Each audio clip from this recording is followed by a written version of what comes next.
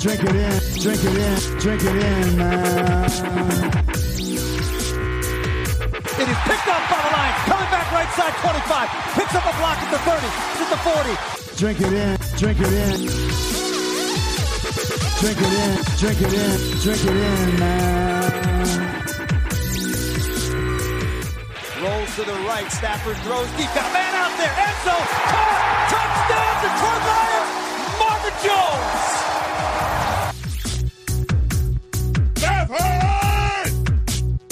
Drink it in, drink it in. Touchdown, Detroit Lions. Cornbread.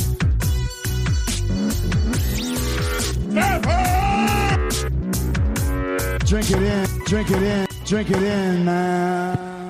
Detroit Kool-Aid drinkers. We were off last week. The reason we were off is because I couldn't take it anymore.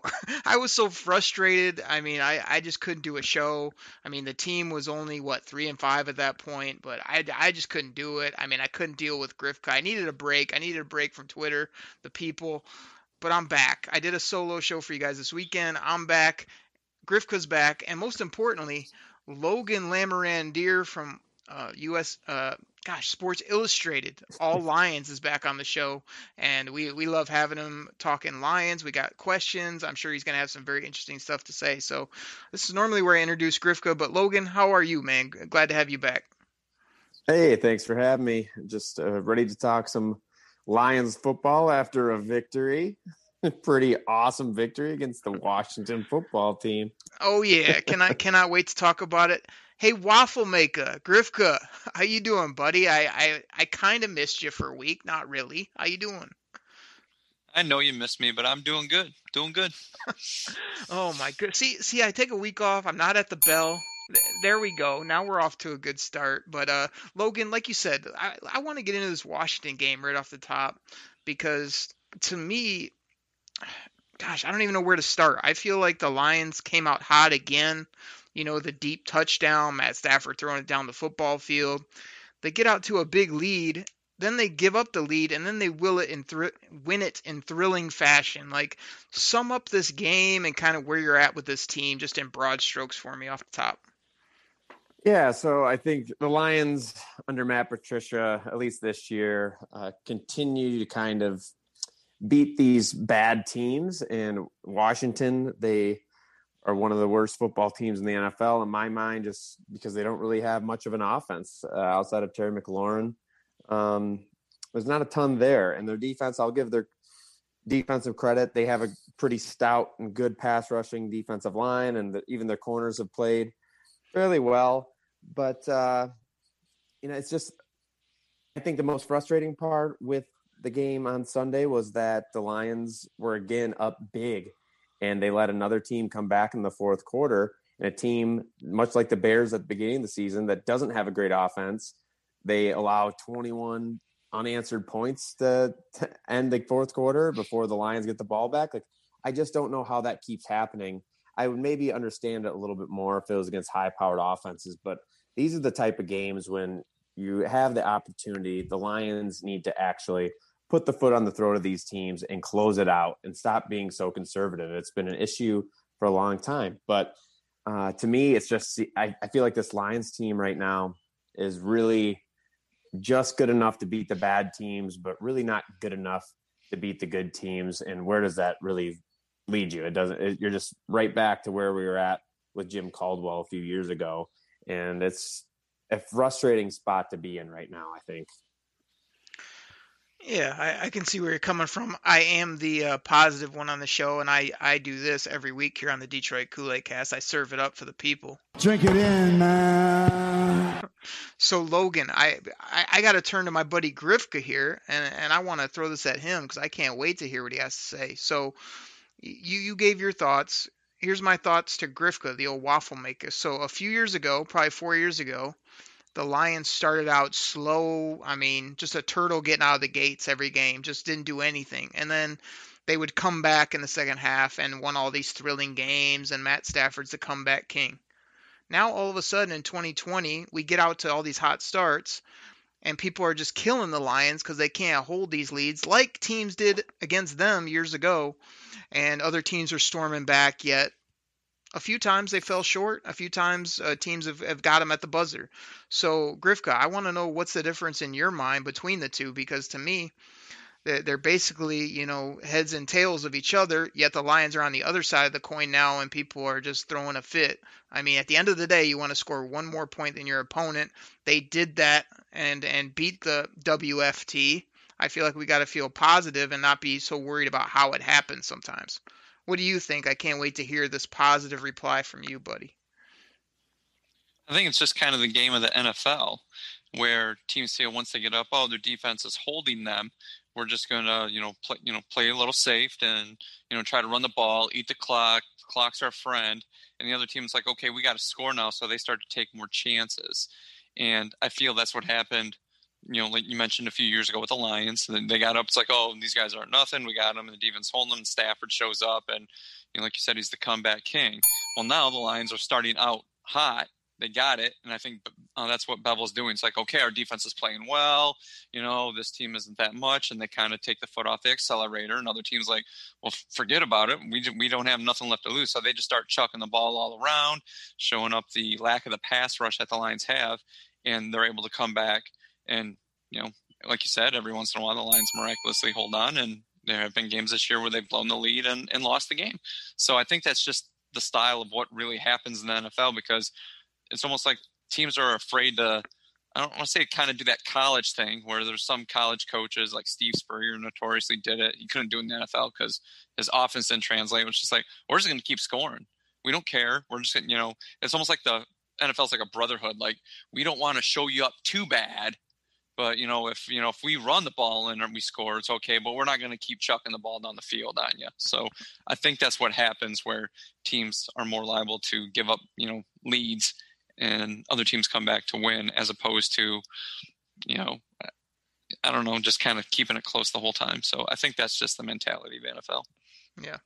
Well, like I said, I think it doesn't really matter. If they come back late and everybody's excited, or they lose a lead late but still win the ball games, I feel like they're pretty much one and the same. Logan, you sound pretty frustrated about it, that it's more the latter, where you don't like these, letting them come back and still getting W's. You think it's a lack of good football, rather than if they stormed back in the second half and won, you might be more fired up. Am I right? A little bit. I mean, if the Lions continuously were pulling out wins and didn't have so many blown leads, I might think of it differently. But against Washington, obviously they still won, but there's been plenty of examples in the past where that's come back to bite them. And that's where it gets frustrating, because it's been an issue in the past and they continuously let it happen. So, I mean, either way, it's frustrating if you start off bad or poorly early and you're always coming from behind, because then the question arises, well, why can't you just do that the whole game? It is the NFL.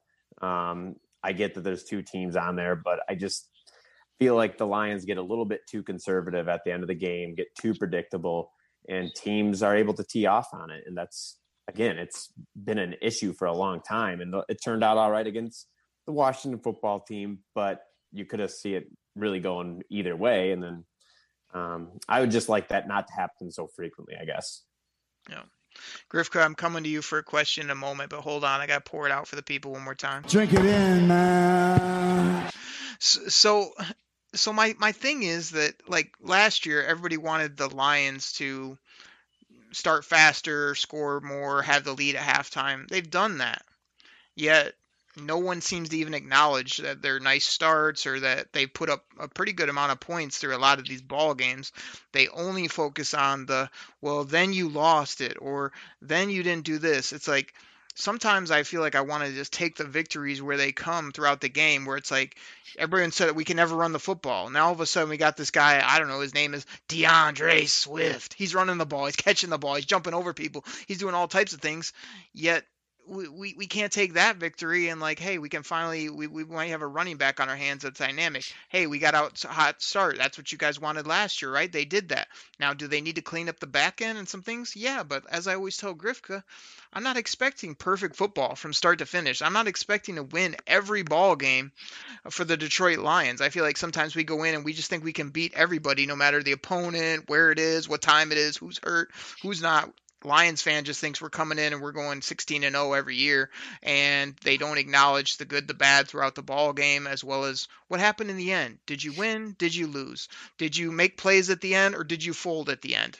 This game against the WFT, they made plays at the end. They found ways to win it after giving up a lead, which is the ebb and flows that Matt Patricia talks about. So again, there's some Detroit Kool-Aid for everybody. That be happy we have a run game. Be happy that we started out faster, and then hope that they can get it fixed of losing some of these leads and some of this spotty defense, and see what this team can be. So there you go. There's a little Kool-Aid spin. Grifka, I know you got like 50 great questions for Logan that are just going to be tremendous. So go ahead and fire one of those off, buddy. Okay. As Derek mentioned a couple seconds ago about DeAndre Swift, it looks like he's now going to be the main man. My question is in regards to Adrian Peterson. Swift, I believe, should get more carries, but does it look like the Lions are still trying to feed Adrian Peterson to maybe kind of keep him happy that he came here? Are they kind of underutilizing Kerryon Johnson? Because it looks like there's points where that guy has flashes as well. Is it maybe time to like put Adrian Peterson kind of like on the back burner in the season and kind of let your two young horses run? Yeah, and I think they kind of did that last week, as you saw with Adrian Peterson. Only had 4 attempts, I want to say, and Swift definitely had a majority of the workload. He had 73% of the snaps, and I think with DeAndre Swift, you look at his body type and his size, he's not necessarily – I don't think he'll ever be a true workhorse, but 73% of the snaps is about as a workhorse as it can get, I think, for him, without really starting to risk injury or him just wearing down, because he had his fair share of like little nagging injuries while in college. And with Swift, I think his usage, it was nice to see that they gave him the ball more, and it seems like they set up plays for him in the passing game, or they put him out in space, and he was really impressive with making people miss and just really putting that agility on full display. So it's for Peterson, I really just feel like he's at the point of the season where he's starting to definitely look his age. Even after that first week, Peterson looked good to start, and then it's been downhill ever since. And I felt like he had a couple tough runs against Washington, which was nice to see. And maybe that's him just being a little bit more fresh. But it's tough to say where Swift was at. I feel like running back is kind of one of those positions where you can kind of come into the league and pretty much start right away. There's a big learning curve, but relative to the rest of the positions, it's rather easy. It's just, do you have the vision? Do you know where to run and get the ball? And you're kind of good. And yeah, I'm making it sound very simple, but I just feel like it's time to really start feeding and relying on Swift and Peterson, and maybe even a little bit of Kerryon. I wouldn't mind mixing in Kerryon a little bit more, are just the change of pace guys. But I think it's very obvious that Swift is just the type of guy who's a difference maker. And the Lions, especially without Kenny Golladay, lack that on offense right now. Yeah, I'm there with you. I mean, Swift obviously isn't the Dalvin Cook type running back, but at this point, I don't know. I'm hoping Adrian Peterson kind of realizes where he's at, the role. You know, the young bucks are out there. I'm sure he probably wants the ball still, but this team isn't going to improve with your young horses kind of riding pine, trying to continually give the ball to the old wily veteran out there. And he wasn't, like you said, he hasn't been producing like he was early in the year. So I'm right there with you. I think Swift, obviously needs to get the ball more, and I think the Lions are finally starting to realize that. So, Derek, what you got? Yeah, let me get in on this conversation for a minute, because I both disagree with both of you, but also agree in some ways, and this is how that goes down. I know it sounds like a waffle maker kind of take, but it's not, because here's where it goes. Like, Adrian Peterson, to me, I have to explain this to Grifka on most of our shows. It's not always about what you see in the box scores. It's not what you see in the stat line. You just want to say, well, he's not producing. His yards per carry aren't as good, this, that, and the other. Adrian Peterson has done a lot good for not only the running back room, but this football team since he's come in. He's another professional, hard worker, a guy that's been productive in the league. The Lions don't have a ton of those on the roster, so he helps there. Yeah, like you said, he started fast. His stats have been down, but even in this last game, when he gets the football, I don't think he's a liability. I mean, he made at least one or two runs that I thought were nice. He had a catch out of the backfield most of these games where he actually does catch the football, which he's not been very good at his whole career, which is a plus. Adrian Peterson hasn't put the ball on the ground at all as a Lion, knock on wood. And he's done that a lot in his career. So I feel like he's been a plus player if you're not just looking at, good old analytics, yards per carry, this, that, and the other. Now, where I agree with you guys is I put out on Twitter today, and I was going to get into it with Grifka. DeAndre Swift is the most dynamic football player on this team. He has another gear that nobody has had in the Lions uniform in a while. When he gets that ball in his hands, he's just – Grifka mentioned Dalvin Cook. I said this about him last year. When he gets up to top speed so quick, it looks a lot different than other running backs you watch. And I feel like Swift has that same juice, as well as just his silkiness in the passing game, his confidence.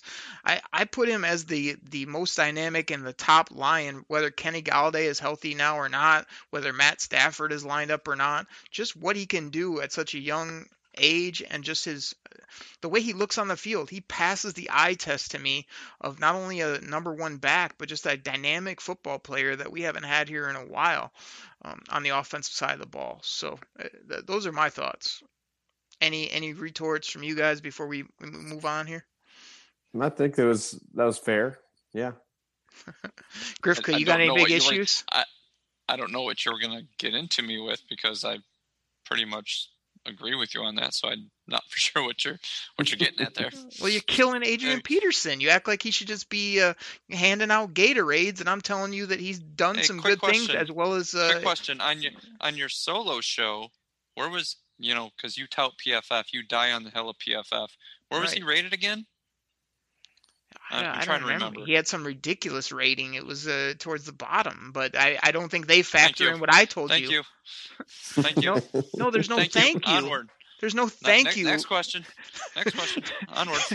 Great. He's great in the locker room. Cool. Got it. But you got to let those young horses run at this point where this team is at. Let those guys go. Okay.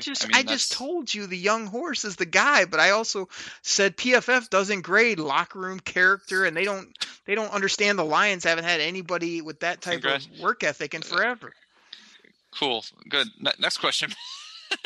Oh my! See what I deal with. Logan didn't come here to listen to us argue. Yeah, well, he's got to know. You got no clue what you're talking about. Grifka has no idea of intangibles. Logan, are intangibles worth anything in the NFL? Intangibles are immeasurable. If somebody's favorite thing about somebody is an intangible, that means they suck at everything else they want. When somebody says about a quarterback, what do you like about him? He's a winner. Well, that means he sucks at everything else, because quarterbacks, you want a good arm. You want to be able to break down a defense, read a defense. Not like, well, he's a winner. Well, okay. Well, great. He was at a winning program in college. Congratulations. That means he sucks at everything else. J.T. Barrett, every Ohio State quarterback that comes out, it's just they're winners. They suck in the pros, okay? So you can't measure intangibles in heart. Yeah, I got it. Yeah, I got all that. On to the next thing, please. Oh my! What a horrible take by you on so many levels. All right, let's keep moving. Gosh, I don't even know what to ask. Bunch of locker room. Good, you get a whole bunch of good locker room guys. They're pretty average everywhere else, but they're great in the locker room. What do you have? You have a very average football team. Okay. Yeah, and you know what you have? You have no intangibles, no locker room leadership. The Lions for the past decade, they got a bunch of half skill guys or a bunch of guys that don't care, and they lose all the time. They got Adrian Peterson, and they're a 500. They're not even a 500 club. So, on to the next question. Okay. Trying to keep it moving here. Oh my gosh! All right, Logan, let's get into something right here. Let's get into something serious after Grifka just wasted most of our time. We could the fact that you keep saying on to the next question, so I can't just crush you, is pissing me off. But I'm going to move on to the next question. I'm just trying to keep it moving. This is really important. Here to listen to us argue. But you can't give a horrible take and then tell people keep it moving and then think I'm not going to be upset about it. All right, let me say, Grifka, I got something really important to ask Logan here. Logan, Aqib Talib on Sunday. What did you think? I mean, we got to get into this. This was something else on the microphone. Where were you at with him? I thought it was pretty interesting, and it's nice having, especially with the Lions, having those struggles in the secondary, hearing from him what he was seeing. So overall, I think it was solid. I will say he probably said man about 100 times, but I I don't mind it. I know I appreciated the insight more than I cared about him constantly saying man. But towards the end of the game, I was like, all right, we don't need to keep saying man anymore. But I think he'll get better. But overall, I liked it. He was so swaggy, so relaxed, so ridiculous that it was great. I mean, I'm trying to get him to replace Grifka here on the podcast. He hasn't returned my calls yet, but man, give me a call because I got to get rid of Grifsky some way. Grifka, go ahead with your next question. That's all I wanted to say. Really? Okay, that's a pretty awesome question there. Okay, this one's for Derek. I want Derek to sit there and stew over this question as you answer it.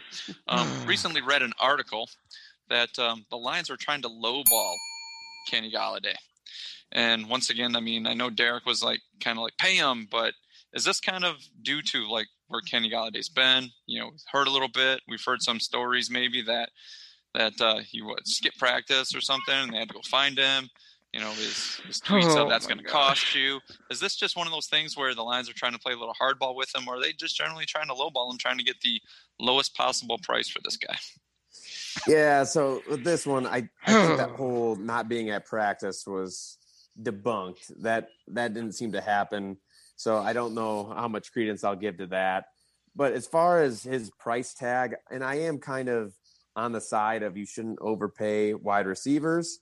And you look at the position, and yes, there's a lot of flashy plays that come from the wide receivers, but you don't technically really need great ones to win. You can get by with just good receivers that can get open, reliable catching the ball. And with Kenny Golladay, you really have to wonder what he is exactly asking, because that's the difficult part, is what's considered lowballing. That's kind of a vague term. If Kenny Golladay is looking for $20 million a year, I think that's too much for him. And even $18 million a year, I kind of, even shrug at that a little bit, where it's just a really tough situation because you don't want to lose any playmakers. And Kenny Golladay is one of the few playmakers on the team.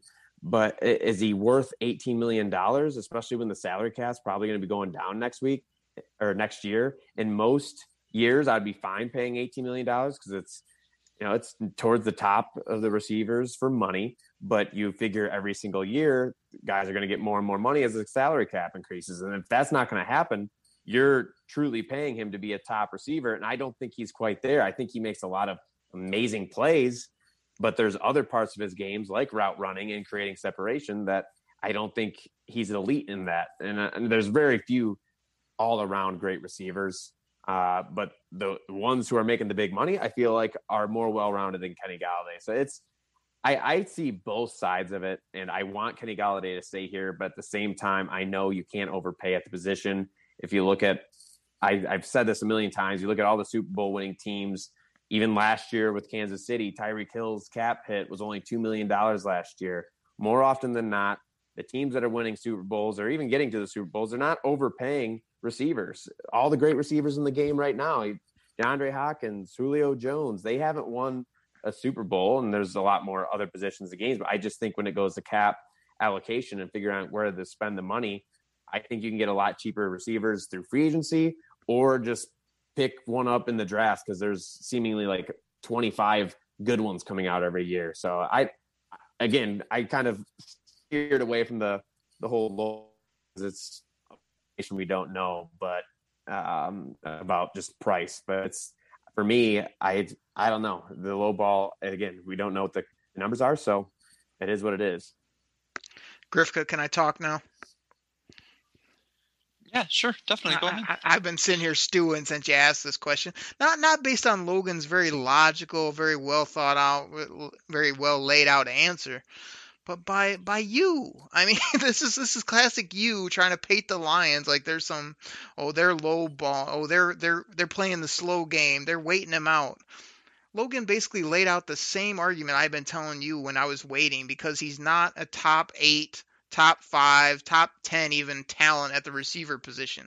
The reason I've come your way on paying him is because the guy continued to produce week after week, year after year. Anytime he's out there, he makes catches, he scores touchdowns. So I got to a point where I was just like, yeah, he's still not an elite speed guy. He's not good on separation. There's probably 10 other guys I would rather have than Kenny Golladay.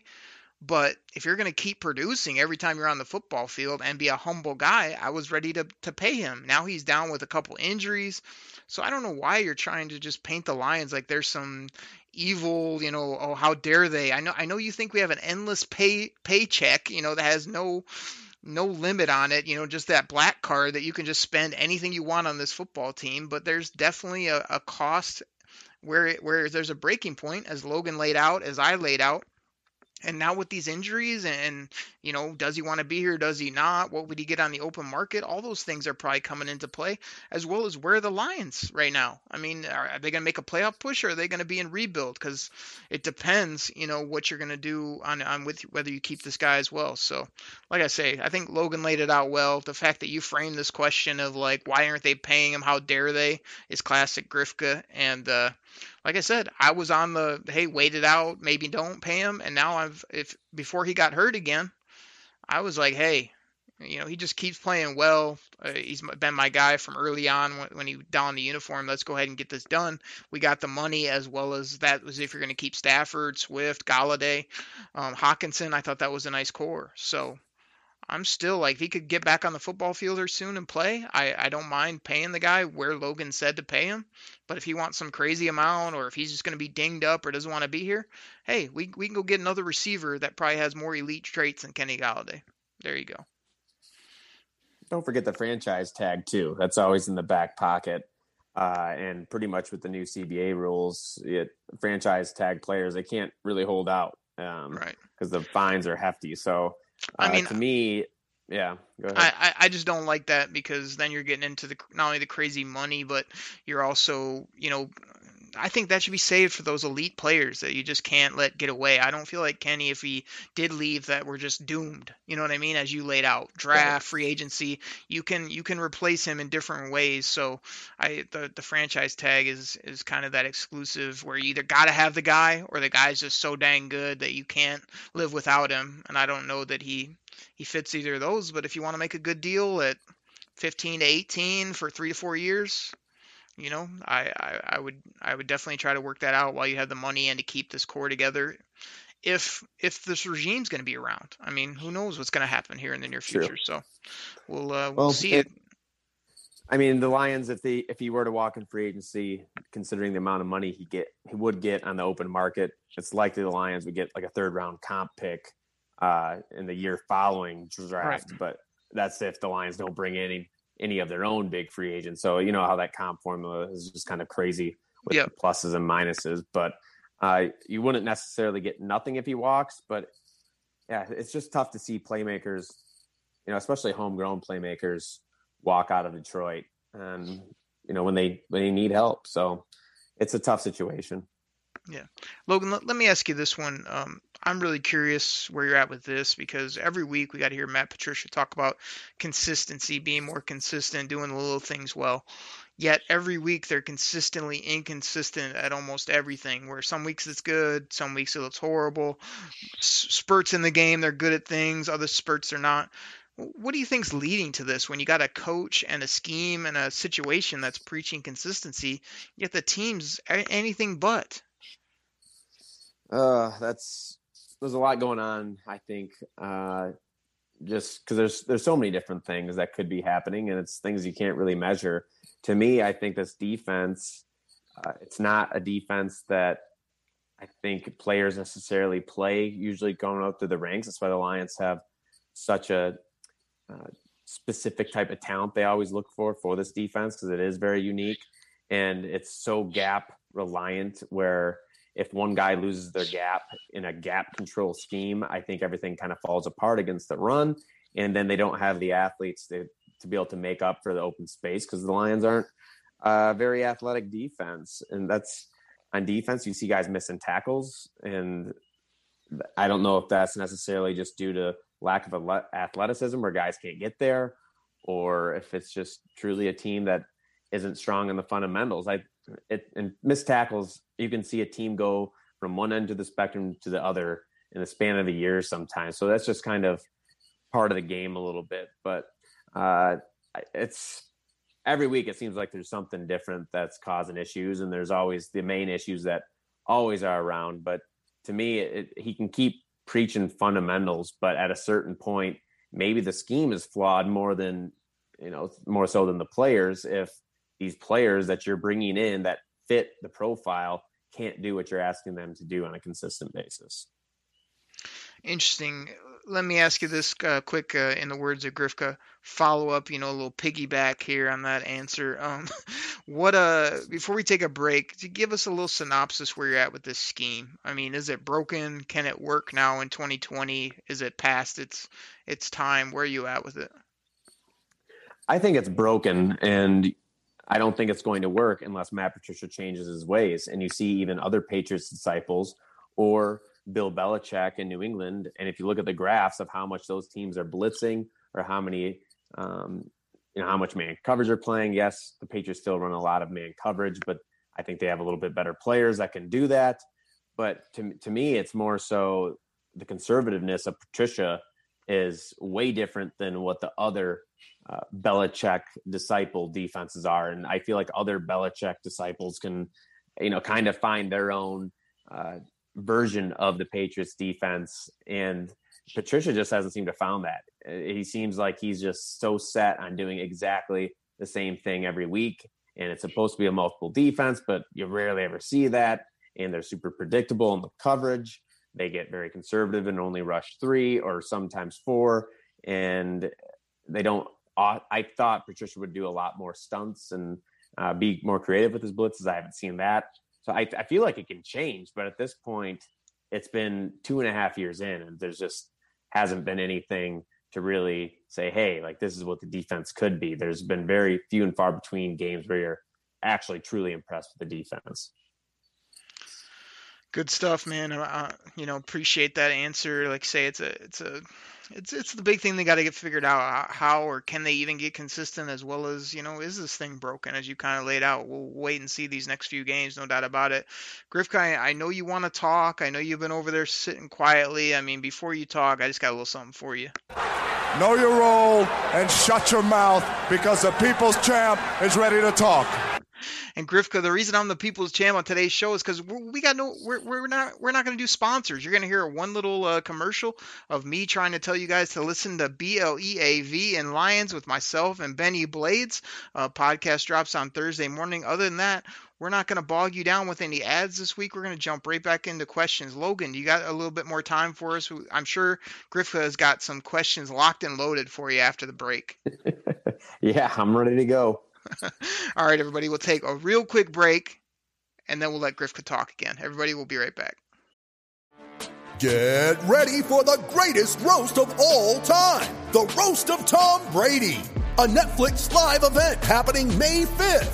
Hosted by Kevin Hart, the 7-time world champion gets his cleats held to the fire by famous friends and frenemies on an unforgettable night where everything is fair game. Tune in on May 5th at 5 p.m. Pacific time for the Roast of Tom Brady, live only on Netflix. What's going on, everybody? This is your host, Derek Oakrey of the Detroit Kool-Aid Cast, and this is normally where I tell you about some of our great sponsors. But today, I want to tell you about my other Lions podcast. It's called Believe in Lions, and that's spelled BLEAV on the Believe Podcasting Network, with both myself and Lions legendary safety Benny Blades. Yeah, you know who he is, the hard-hitting safety Benny Blades. Played for the Lions. He also played for the U. You know what it is, the University of Miami, those Miami Hurricanes.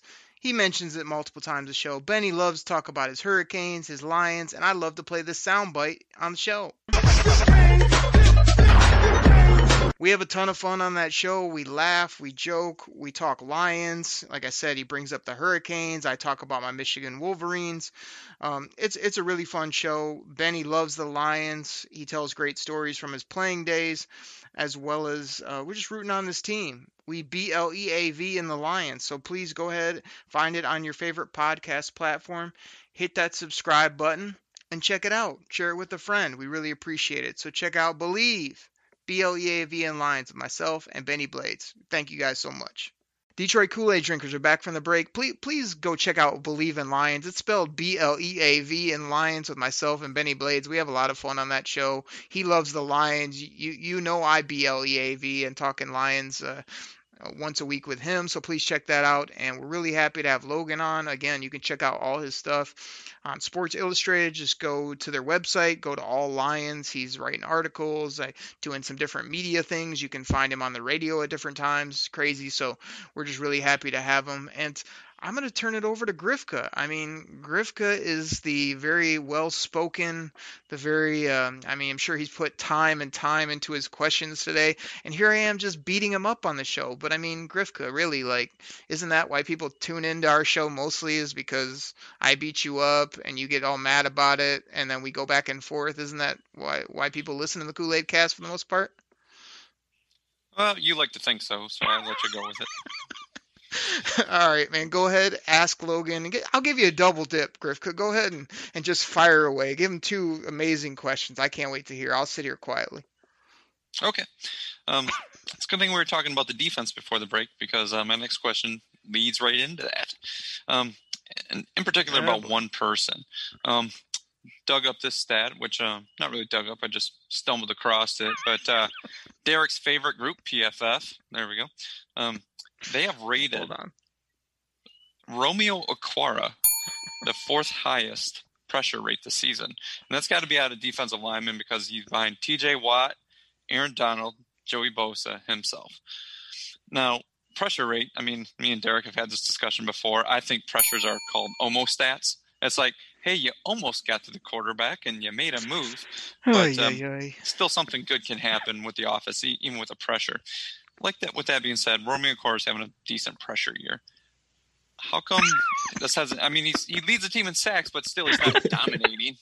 So, is this just kind of that bounce back year, or like, how do you feel about pressures? I mean, are these like a killer stat, or is this kind of one of those things where, nice job, but still we're not getting to the quarterback like we should? Grifka, before Logan answers, like, just tell Logan he's not Reggie White, please. I got to hear that. Yeah, he ain't Reggie White. Heck, he's not even Dwayne White right now. So what are you talking about? What? Dwayne White? Oh my gosh! Has anybody forever? I said I'd be quiet, but has anybody learned anything on the show? Grifka gives no credit to a Hall of Famer, locker room leader, hard worker. He calls him Reggie White? Sucks multiple times. And then the best pass rusher on our team that's having a career year getting after the quarterback. You just acted like, oh, wow, congratulations. You got 5 or 6 sacks and a couple strip sacks. Big deal, big guy. I mean, he's the best rusher we have on the team, and you're just acting like his stats are nothing. Like, gosh almighty, what do we got to do to, please you? Oh, yeah, I forgot. Go to the Hall of Fame and be an all-pro every year. Gosh almighty, unbelievable. Would you let the guy answer the question, for Pete's sake? Go ahead, Reggie Logan. White. Jeez. I like the Dwayne White reference, because I completely forgot who that was for a second. Like, oh yeah, he did play for the Lions. Grifka would try to get his autograph when he go to training camp. He was always hounding Dwayne White.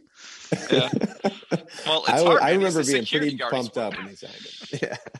But anyways, back to Romeo Okwara. Pressures, I think, are a good stat, because it means you're getting close and potentially you're forcing the quarterback to get rid of the ball, because we've seen so many times where the Lions defense gets no pressure, and then you got guys like Dak Prescott who are going through their reads a few times before having to get rid of the ball. So it is nice to see those pressures turn into sacks, or the hurries turn into sacks. But I think, if you have to take it with a grain of salt, anytime you look at pressures, because it can mean a lot of different things. Whether it's a hurry, a hit, or a sack. The hurry, yes, that's the least notable of the three, because you're essentially just getting close to the quarterback and the quarterback wants to get rid of it. But if that leads to interceptions, it's a good thing, but not all of them do that. But you have to have someone get there, and the Lions defensive tackles don't get there. So the fact that Romeo Okwara has been able to step up, and he's always played around 50% of the snaps anyways, even when Trey Flowers was healthy. But now with Trey Flowers out, I do think that he's been stepping up, and even when Flowers was healthy again, Okwara was doing good. So I think he's exactly really what, people envision him as. I don't think he's a top pass rusher by any means, but he's productive, and for the Lions, that's good.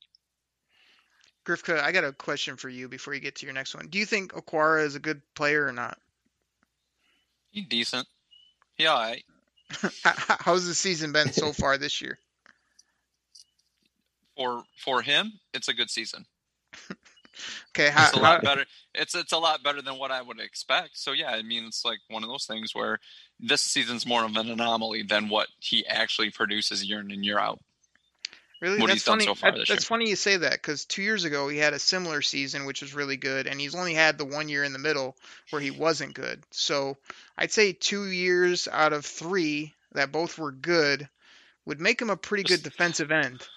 Well, you just pulled out a stat where you just used your own numbers to prove your point. That's all stats is. You just took whatever numbers you want. So you're making it sound like he's been around like in the league for 3 years and he's had 2 good years. Or he had 1 good year and now he's having a good year, and he had an off year, but he's been around a little longer than that, sir. So I mean, not really, Grifka. He was with the Giants, and then we got him. Logan, help me out here. Has he been in the league 4 years or so? 5 years now? 2016, I believe, with the Giants, and then the Giants cut him after his second year, and the Lions picked him up before the season started in 2018. So yeah, that'd be 5 years. So he's in his 5th year. Okay. Yep. And I will say, as a Lion, had a good 2018 season. Yeah. Would you say he's had 2 good years out of 3 for the Lions? Yeah, and I think this year has been better than even his 2018 season, where he had 7 sacks, I want to say, something around that ballpark. But again, you're looking at his pressure numbers. He already has as many pressures as he did in 2018 season, and he's only played half of his pass rushing snaps so far than he did in 2018. So he's definitely on a much higher clip in terms of pressure percentage than he was in 2018. Yeah. So I guess my point is that not everybody has to be all-pro Hall of Famer, just elite top echelon player to be a good edge rusher or be a good helpful piece for the Lions. Okwara has been good 2 out of 3 years. If he's wanting to get paid, maybe you let him walk, but we can't just look past and say like, oh, he's been middle of the road. He's not that great. I don't know who would say something like that, but that he's not that great of a player. Like, he has been good for this team. So I think this is the return to where he is and is a player, not the anomaly, as one person on this show said. But go ahead, Grifka. I just wanted to follow up on Okwara. I like him. I think he's shown a nice bounce back, and he's probably good in your scale of things. Not sucks and not great. He's, like I said, he's decent. He's better than decent, but go ahead. Okay. No, reasonable minds can differ. No problem. I guess anybody can get 7 to 10 sacks. I guess that's not a big deal. Go ahead. A lot of people get 7 sacks in the league. Look it up. I mean, it's not like, just fall it's not into Reggie it. White. They're not offensive coordinators aren't like scheming to stop Romeo Okwara, like pointing him out every play. So he all right, just like I said. Next question. You gonna be okay, Derek? I don't know. I was good before the show started. Go ahead. Not being negative, just asking serious questions. Just trying to get another man's opinion, because I know your opinion already. Okay. Next question. So for some odd reason, a lot of people are already calling Jeff Okudah a bust. Now, a lot of people also forget that Darius Slay also really struggled in his rookie year as well. And I even shook his hand when he was a rookie. I don't know if you knew that. We were at training camp. I had the honor of actually shaking Darius Slay's hand. And that's how he became good. It rubbed off. I think that's the problem here. Jeff Okudah was unable to shake my hand. Can you go shake his hand, please? Yeah, that's what it is. During COVID. I don't know. Well, yeah. Well, the governor not allowing me out of my house right now. She shut down everything. So it might have to wait till next training camp if we have fans.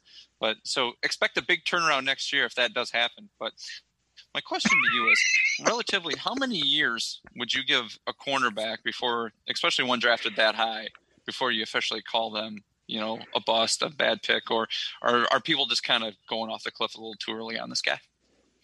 Yeah, so it's tough without an off season to prepare. I do agree that being a top 3 pick, anytime a player is selected in the top 3, you hope they come in there and make an instant impact, and that's not always the case.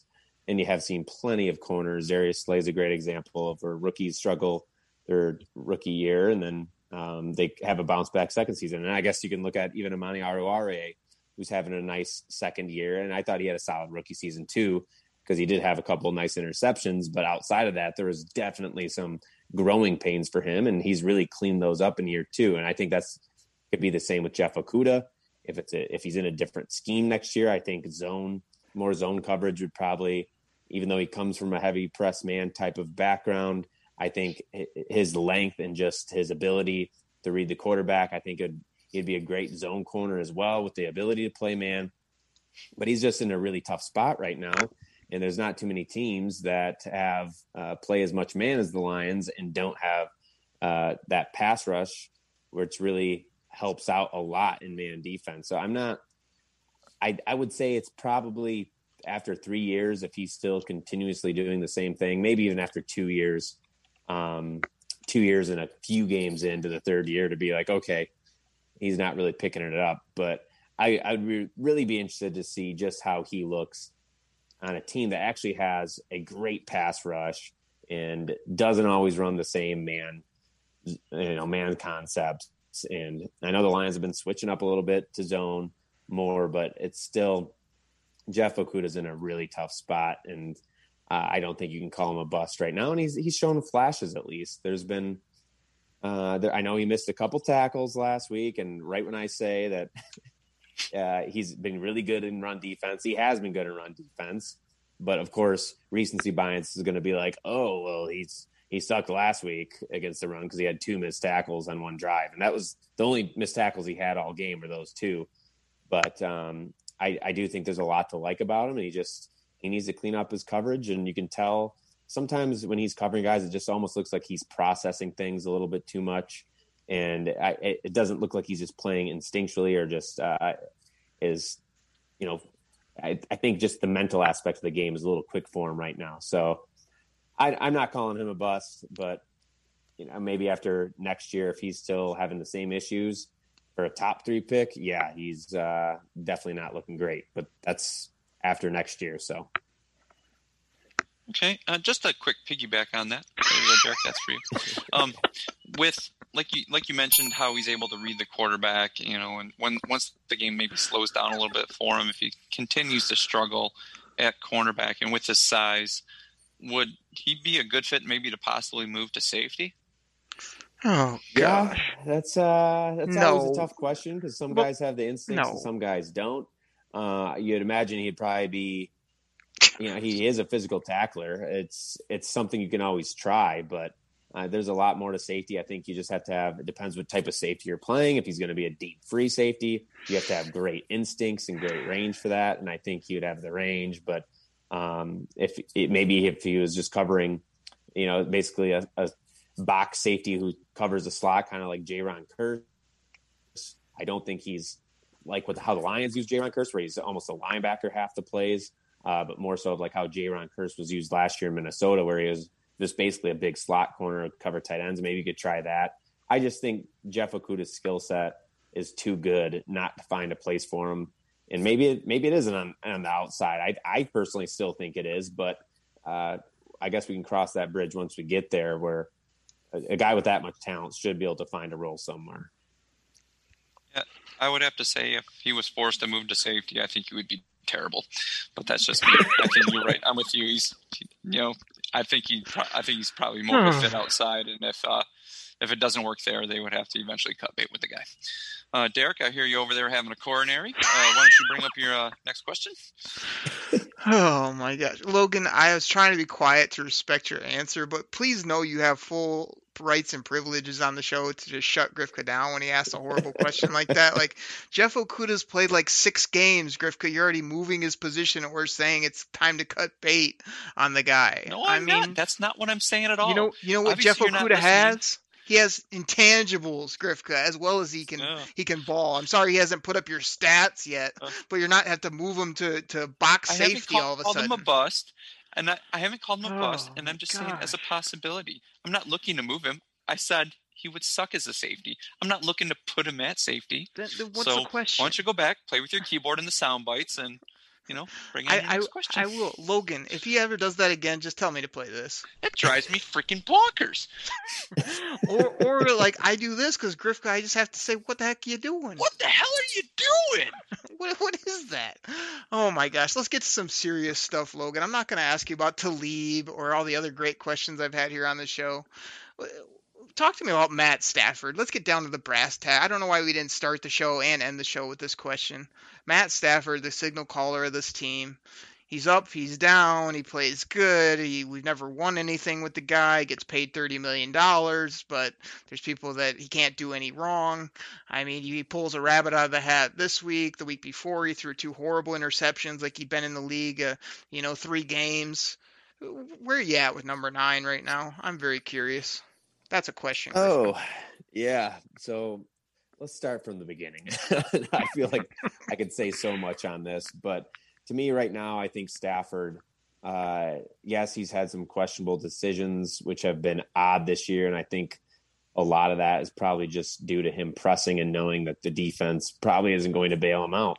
And he's always been a tight window throw type of guy and a gunslinger mentality. And it gets you in trouble. And that's just the way it's always been. And you have the pros and you have the cons with that. You see a lot of plays where he's making throws that other guys can't make. And then at the same time, those throws he's trying to make that most quarterbacks can't make don't end in his favor. So for me, I think he's just at the point in his career. I don't think he's regressing at all. Yes, he has regressed from last year, but I don't think it's because of his age or anything like that, where people is like, oh, he's too old, got to find a young quarterback. He's still only 32 years old. And you see plenty of quarterbacks that are 10 years older than him that are still playing and don't have the arm strength that Stafford has. So I would like to see him play more consistently. And I've always wanted to see him, with a complete team around him, because I do think he can win in the league. But it is starting to get to the point, and this is the first time I think I've ever said this in Stafford's career, where if a new regime were to come in and they wanted to clear house and just do a full rebuild, and they got the go-ahead from the Fords to basically have 3 years of just building their team and knowing they have job security, it could potentially be a separation from Stafford if they can get a high draft pick for him, or if they have the opportunity to draft a quarterback, which I don't think they necessarily will, at least not Fields or Lawrence, that type of caliber of quarterback. It's just, yes, he will have a pretty significant cap hit next year, a dead cap if they were to trade him. But again, if there's a new regime in here that doesn't really care about next year, they're just trying to get as many draft picks as they can and build up young talent, then is it worth keeping Stafford around just to have him here and finish off his career on a rebuilding team? So I'm conflicted there. I have a feeling that if Stafford goes to, one of the teams that is built and ready for a championship, they're just looking for a quarterback, I think Stafford's going to look like an elite quarterback that we've seen glimpses of in Detroit. It's just situation by situation is so difficult sometimes to compare apples to apples, because every team is different. And the Lions have really made life difficult on Stafford just because they haven't ever truly helped him out. So I still believe in Stafford this year that he's having. He's had more inaccurate passes that I've seen in a long time and a lot of questionable decisions making. His pocket presence has also been not great at times, but he still has what it takes to win in the league. And even I've said this 100 times too, even if the Lions do move on, it's going to be really tough to find a player that's much better than Stafford that's going to be able to take a team that has no run game, or at least this year, not a very good run game. Maybe if they play Swift more, it'll be better, and no defense. Like, that's not many quarterbacks have success on a consistent basis when they, for a majority of the careers, have no run game and below average defense. Let me ask Grifka 2 quick things, and then I got a rapid fire follow-ups or piggybacks. That's for you, Grifka, to what you just said. Grifka, do you have a question locked and loaded for Logan to finish the show when I throw it to you?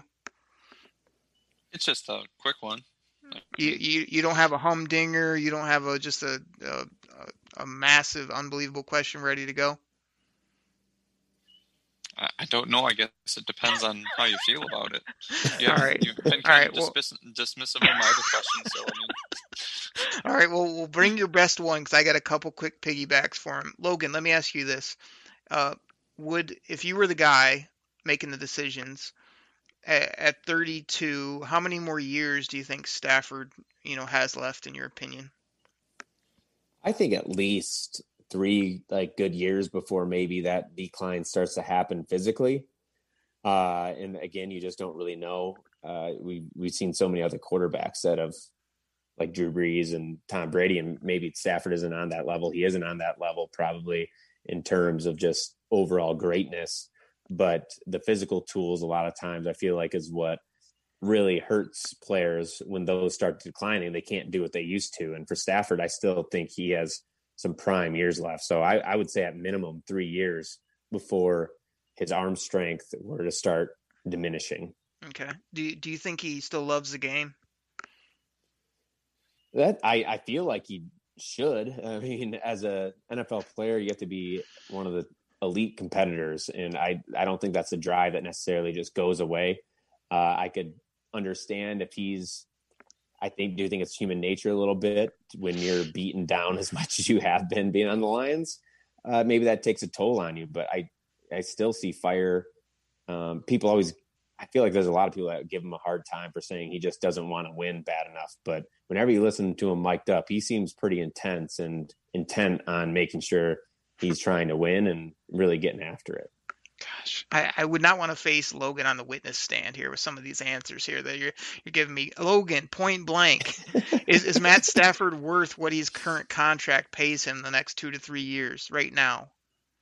Yeah, I would say so. He's not even in the top 10 right now for average salary as a quarterback. And he hasn't been playing like a top 10 quarterback this year, but at times he has.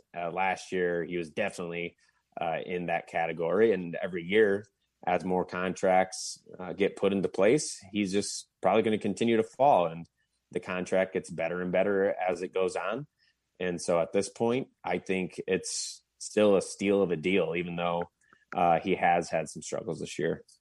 All right. Hey, Griff, I'm about to come to you, so make sure you're ready. Make sure you Googled that Lions question in your machine. Logan, is Matt Stafford, can he win here in Detroit with this current setup they have? This current setup, no. I mean, we're seeing it that it's not working, and I don't know what quarterback really could. Maybe there's 1 or 2, future Hall of Famers that could win more games and maybe get the team to the playoffs and get a playoff win. But it's definitely not. No matter what quarterback you put on this roster, it's not going to be a championship caliber type of team. It's he's just in a rough spot right now. Logan Lamorandier.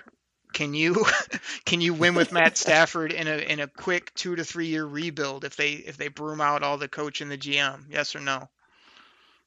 It's a possibility, but I would say it's unlikely if they're going to do a full rebuild because this defense, it's so far gone. It's all Patricia's guys, and they're guys that don't really fit in today's NFL. They're just a bunch of big guys that can control gaps, and today's league is all about speed and I feel like shooting gaps and getting to the quarterback, and the Lions defense is none of that. At least the front seven. Maybe their secondary could look improved with a better front seven and pass rush, but I think the offense is set up well for the next regime.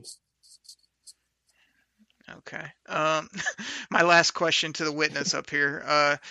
Logan Lamorandier, would you, how do I phrase this?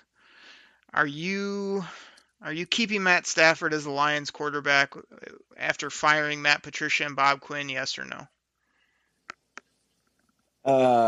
Yes, but there's always a but. If a team were to offer a first round pick, I think it would be tempting in a new regime. If I was the GM and I had 3 years to fully rebuild and you're going to get a first round pick for Matthew Stafford and you could add talent, and I would probably pull the trigger on it. But it all depends on the situation. It depends on, if there's a quarterback, if you come across a quarterback in the draft, it kind of falls in your lap. Maybe that's different as well. But I guess I never really thought too much about that. I would probably, move on from Stafford. And I hate to say it because I'm still a Stafford supporter, but given the 3-year rebuild, I don't know if it's worth it. No further questions, Your Honor. Grifka, go ahead, sir. Make just it a quick good. one.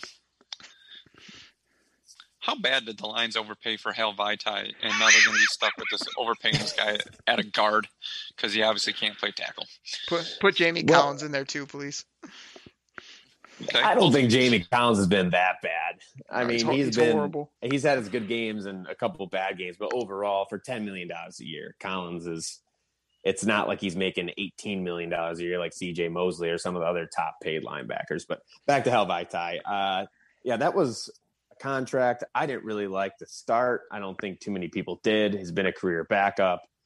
Even the year that the Eagles went to the Super Bowl and he was a starter, he had a great stretch in the playoffs. But outside of that, he was not very good in pass protection. And that's what you want out of your tackles, no matter right side or left side now, because that's the way of the league. And there's always good pass rushers coming from both sides. And now that he's playing more guard, it's like, okay, you can have just paid Graham Glasgow that money. But when you really look at the contract of Vaitai, it's almost a 2-year deal. He's not even making that much money this year, not making that much money next year, pretty average numbers. And then you could cut him after next season. And that, yes, you'll have a $4 million worth of dead cap, and that would be 2022. But that's not horrible to get out of his contract. And for me, it's just, I